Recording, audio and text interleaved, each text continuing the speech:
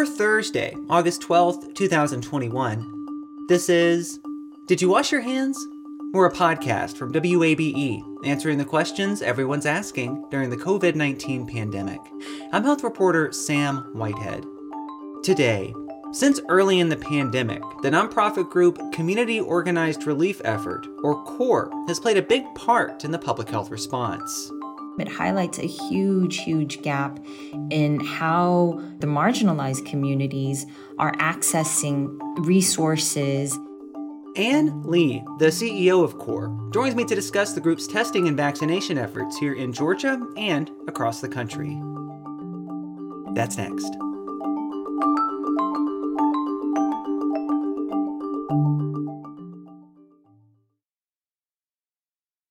At a time when information continues to come at us faster and faster, sometimes you need to hit pause and rewind.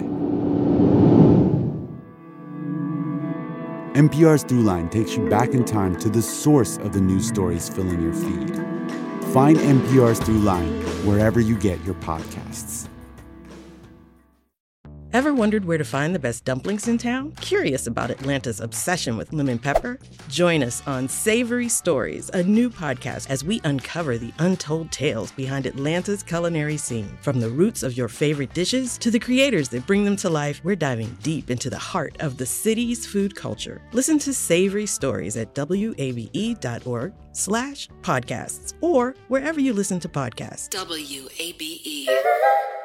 Hey y'all, I'm Mark Kendall. And I'm David Perdue. And we're the hosts of What's Good Atlanta, the new weekly comedy podcast from WABE. On What's Good Atlanta, we run down uplifting and unusual headlines from the universe known as Atlanta. And while we may not be journalists, we are comedians, and we'll be breaking down news and breaking down the stories that make you smile. We're just trying to see what's good, Atlanta. Episodes drop Fridays at WABE.org or wherever you get your podcasts. I get mine from a guy named Craig. Shout out to Craig. WABE. Since early 2020, public health agencies and local governments all over the country have partnered with the group Community Organized Relief Effort, or CORE, to respond to COVID-19. In Georgia, for instance, Fulton County has turned to the nonprofit for testing and vaccination. Ann Lee is the CEO of CORE. She's with me now to discuss that work and what it says about how prepared many communities were for the pandemic. Ann, thanks for talking with me. Thank you. I want to start by having you tell me a little bit about the history of CORE. This is an organization that I think a lot of people have come to know through your work with COVID-19. But how did CORE actually come about? CORE actually started after the Haiti earthquake in 2010. Sean and I had met after the earthquake, and we were responding actually for different organizations. The organization previously was called JPHRO, JP Haitian Relief Organization. And this is, just for our listeners who might not know, this is Sean Penn that you're talking about. This is Sean Penn, yes. And, after some time, after some initial bumps, we really connected sort of philosophically, realizing that humanitarian assistance as it was is no longer effective. The approaches that we were seeing on the ground were outdated, were made for sort of rural, more simplified disasters. And the disaster that we were seeing was an urban, very complex emergency. And so we kind of, him being an outsider, he brought a lot of fresh thinking to humanitarian assistance. And I really loved that. In 2015, I came on board and we rebranded the organization, learning from the experiences that we had really rooted in Haiti, and kind of came at humanitarian assistance with fresh eyes and what I think is quite innovative and audacious. And that's what I love about the organization. At the end of the day, the organization is about who we are, not just what we do and how we do things. So who we are is really a nimble organization that figures things out on the ground. So when COVID hit, that kind of took to fruit sort of all of our ideas about, what an organization should be doing, which is essentially working within communities and not having prescriptive approaches or materials to bring to communities, but really sort of working within the communities to augment what they're doing, to leverage what they're doing and strengthen from the inside. And talk to me a little bit about kind of how CORE started doing COVID work, because I understand y'all are out on the West Coast. It's my understanding y'all started working out there and then have spread across the country. You know, we were watching this whole thing unfold. We were watching COVID unfold, essentially. And, you know, for the first time in our lives, we're responding to a disaster where our own families are being affected. You know, Sean and I immediately spoke and said, you know, we've got to do something. We don't know what that it is, but we've got to do it. We had seen a small clinic, a one-man show that was essentially doing testing out of the back of his van in the parking lot of his clinic in Los Angeles. We went down there, we talked to this guy, we learned everything that was needed in the testing space. And we said, look, we need to take this to scale. Let's just start out small. And from there, we contacted the mayor's office and said, look, we have about, 2,000 tests that we can do. Let's hit an area that's hard hit. Underserved neighborhoods is always our target. So we were looking at East LA or Central LA. And the mayor of LA picked us up on our offer and essentially said, look, we have fire department run sites and I need to send these guys back into the field. Why don't you come and take over a small site? So we jumped in immediately. We brought staff to the site. We started working the testing site. We learned everything we could about it. And essentially that exploded into what we have now, which was one initial site. And at the peak of it, 6 to 8 months later, almost doing 40,000 tests per day in Los Angeles, and expanded that to, 8 to 10 different cities and the Navajo Nation. So it was really Los Angeles that kind of gave us the grounds to figure out the different components that were necessary in testing and set us up as well for the vaccinations. Well, and I'm talking to you from Atlanta. I know y'all have done a substantial amount of work here on the ground with testing, with vaccination. How, as an organization, do you decide where to go? You mentioned CORE ended up in, a number of cities across the country, working with the Navajo Nation. How do y'all figure out that those are the places where the needs are? Often when we look at disasters, we try to hit underserved neighborhoods that get hit often. So we look at multi-risk states or multi-risk neighborhoods that have to deal with a number of issues. On top of that, we also look for places where we have strong partnerships.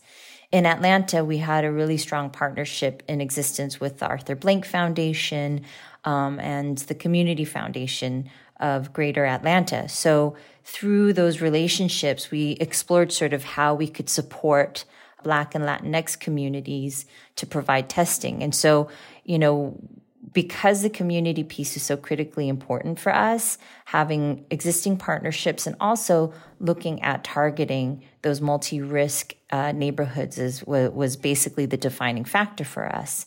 So, New Orleans was a place because we were very close with the former mayor. Chicago actually reached out to us. The mayor reached out to us through Jesse Jackson, having learned about some of the work that we were doing.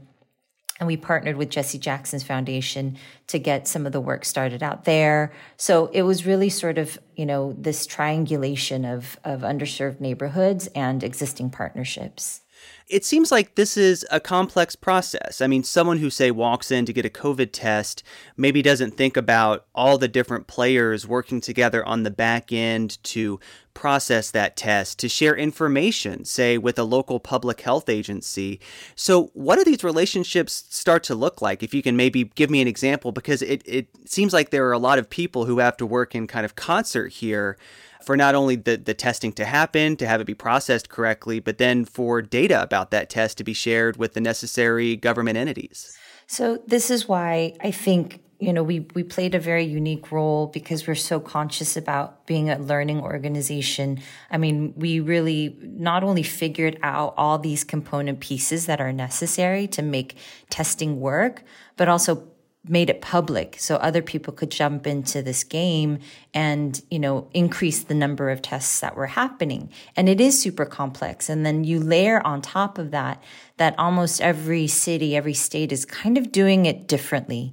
And so initially when we, again in Los Angeles, when we were kind of figuring out how this whole thing works, it was an interesting exercise to know, you need to have a registration system, a very robust software system that is robust, but also very adaptive to be able to be used in communities that don't have smartphones, that might not have internet access, that will have, a digital divide. So the elderly and so, we had to learn that piece, but we also had to learn about, the laboratories and sort of how they're collecting and their modes of collection and how they're reporting that into the health department. So one of the great things about Los Angeles and working with the mayor's office was being able to kind of break out those component pieces. And then, what in every city that we went to, we kind of figured out, well, what do you have? How are you doing it? And here are the other pieces that we know have to fit. And then this is how we can kind of plug into it. Everyone had their own registration system. Everyone had a different system of reporting. It did go into a centralized federal system, but the means of collection was different in every way. I think having that ability to be very flexible was critically important. And I think the other component piece that was so important was making sure that we hired locally. It didn't mean that somebody had to have, extensive experience in healthcare systems and reporting, but it did help to have somebody who looked like the people that we were trying to serve, because the most difficult piece of it was not figuring out, the technological pieces or sort of like the logistical pieces and how they all fit together. The most difficult piece, as it always is linking in with the communities, making sure that they trust us and making sure that they're getting tested or vaccinated at the rates that we wanted it to be. This is Did You Wash Your Hands? I'm Sam Whitehead, talking today with Ann Lee. She's the CEO of the nonprofit CORE, and we're discussing the group's response to the pandemic, including their work with local public health agencies and governments on vaccination and testing. I'm thinking about the situation here in Atlanta. I know that CORE partnered with the Fulton County Health Department over the course of the pandemic. That has me thinking about kind of how formal these relationships are between, say, a nonprofit group, a private organization, and a public entity. I mean, are there contracts that CORE is signing, say, with public health departments to do this kind of work? And if not that, how formal are these relationships that y'all have with these public entities that you're working with? So initially, right after when the lockdown happened across the United States, we jumped into the space alongside a lot of our government partners, and we brought our own resources.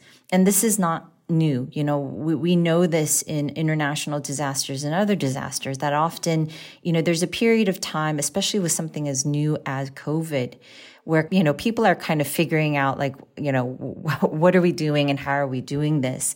And government systems are much slower than, private sector entities like ours. And so there's a good complementarity to it. So in the initial phase, it wasn't quite formalized. There's a lot of sort of, we are kind of new into this space. I mean, everyone is. So there was a little bit of like, who are you guys? What are you doing here?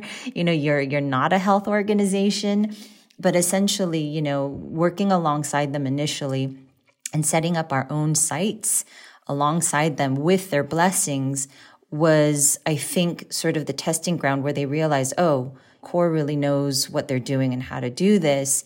Let's formalize them and take them to scale. So that's the critically important piece to it. There's no way we could have hit the large number of folk without government. We can start out very quickly and show sort of the proof of concept model, but really we can't go to scale without the government, which is what they did. So after, I would say, a few months into doing testing, we formalized it through a contract, and then it became something that we were able to replicate, not just in 5 sites, let's say, but, they can take us to 15 sites, for example. So that's been generally the formula that we've been finding very successful. And I have to say, Fulton County in particular has been a phenomenal partner. And I think it's also because the Department of Health the lead there, she has a lot of international experience. I mean, she's coming in from the CDC and a lot of international health crises. So, we kind of spoke the same language and understood international disasters and response, which was easy to kind of plug into. So they've been a phenomenal partner. Yeah, that's Dr. Lynn Paxton, who heads that agency. She's we'll call her a friend of the pod. She's been on a few times. So with that formal kind of contractual relationship, I mean, is CORE receiving money from Fulton County for these services that y'all are providing?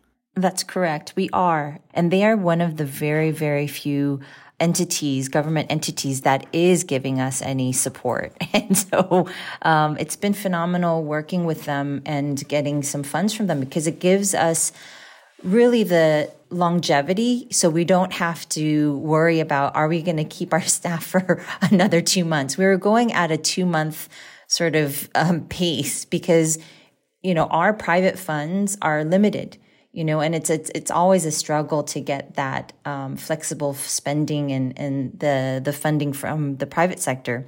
So when we started out, we were really concerned, like, are we going to be able to go at this pace? And we were kind of reassessing every 2 months, like, are we going to be able to keep our staff? Are we going to be able to keep testing going? So having that government funding was phenomenal so that we can say, yes, for the next 6 months, we have our staff. And it gave them an opportunity to make sure that they were invested in the work that they, had been doing for the last 3 to 6 months. We're in the vaccine rollout phase. We've been here for a number of months now, and, progress to get shots in arms across the country has kind of slowed down. Talk to me about what y'all are doing with vaccination right now, and maybe how that's been informed by what you've learned from your big testing push for most of last year. Right now, we're trying to get and dig into the folks that are still unvaccinated, and we see how critically important it is. We just started working internationally in India and Brazil and Haiti.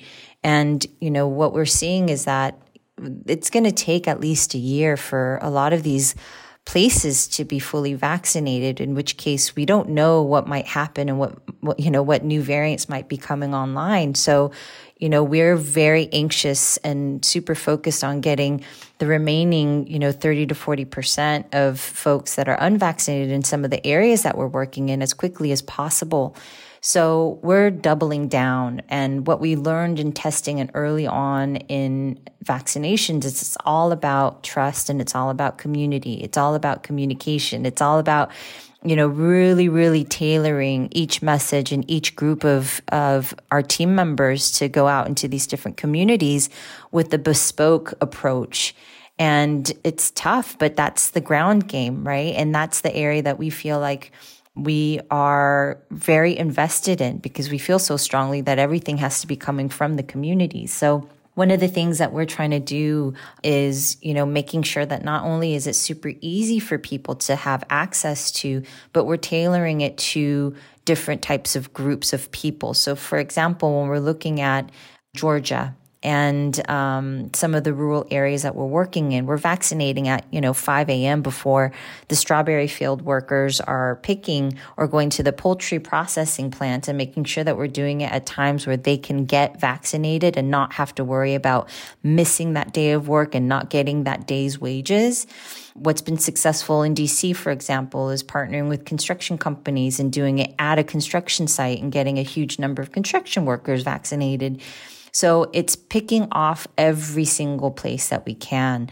It's not easy. The uptick is really difficult, but before, there's always been such a huge focus on numbers, and the thousands of people getting vaccinated. At this point, we want to focus on who's getting vaccinated. It doesn't matter how small the number is. If we're getting people who wouldn't have gotten it, then, that's a huge win. Even if it's 6, even if it's under 10, I think it's picking off those people one by one feels overwhelming and impossible, but that's normal. That's what we're used to. We've been trained very well in the sense of impossibility. When y'all are out doing this kind of work, you've mentioned a few times the value of offering people services that, they feel familiar with, people from their community who look like them, maybe come from similar backgrounds. I mean, are y'all out there under the flag of CORE? Are you, say, working with people from local departments of public health and they're kind of the face of it? I ask because it seems like who someone hears from with a vaccine, the kind of person who approaches them to offer them a vaccine really matters, right? And that it potentially would make a really big difference if it was a nonprofit, if it was, if it's a public health department, if it's, say, a politician. So how do y'all approach that? And what flag do y'all fly when you're out there doing this kind of work? That's right on. I mean, a lot of times when we're partnering with organizations like the Latino Community Fund, for example, we're under their flag because people are coming out because they're calling out their people to come out. I mean, we're there with our CORE shirt, so, you can't miss us. But it's really, we want to put those local community groups out in front because, they're the ones that develop the longstanding trust and are the ones bringing these people out to get vaccinated. So, whether it's churches or these community groups or, even a private company, we're happy to kind of, step back when needed and also step forward when needed. A lot of times, as you said, there is a lot of mistrust with, for example, let's say the police department or even the fire department or even the health department, in which case, they will take a back seat and they do understand that. And we will be the front facing organization out there. And again, it's not like hiding the fact that they're there, but it's just about larger visibility. And I think having done the testing piece for so long in a lot of these communities that they've recognized our T-shirts, our guys. And so there's a little bit of familiarity and a comfort level. It strikes me, Anne, that a group like CORE, which really was formed in the wake of a humongous humanitarian disaster in a country that is very much less developed than the United States, has come to play such a large role in so many cities with regards to, responding to the pandemic. What do you think it says about kind of the state of resources, preparedness here in the U.S. that y'all have found such a space to do this work in? So this is, I say this very tongue-in-cheek because I have so much faith and I'm so proud of what we've done as an organization in the space. But it was a frightening thing, too, to realize that we were taking on this role because, as you said, it does highlight somewhat of a gap. There are these incredible groups. You have the boards of health, you have these incredible EMAs, these emergency management agencies. But there's a fundamental sort of gap, a really, really deep gap between communities, between even being able to get things on the ground very quickly and at a scale. And so, for us to play this role, again, it's been a huge learning experience for us. It's been an incredible partnership building experience in these states that we feel like potentially are, again, multi-risk and places for us to be focused on where, they also suffer from hurricanes and so on and so forth. But at the same time, it highlights a huge, huge gap in how the underserved communities or the marginalized communities are accessing information, basic information, resources, and how the existing tools to kind of reach out to them are totally maladapted.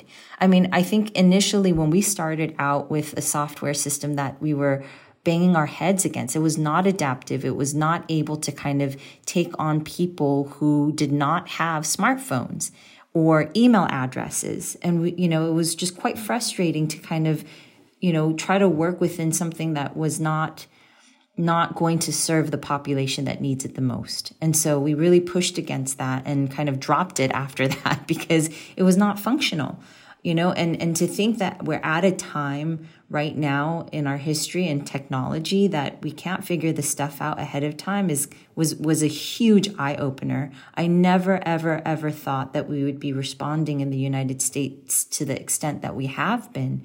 I always thought that working externally in places like Haiti, where we're going to be our priority. But I'm finding that a lot of communities and a lot of neighborhoods need a lot more support than what I ever expected. So I do think that as an organization, we're going to be looking at those communities for the long term.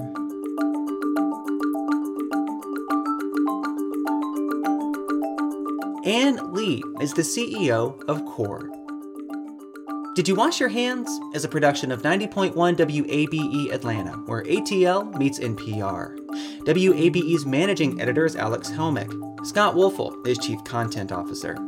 You can reach us at washyourhands@wabe.org. You can find all our episodes in your favorite podcast app. It's also where you can leave us a rating and a review. That really helps other people find the show.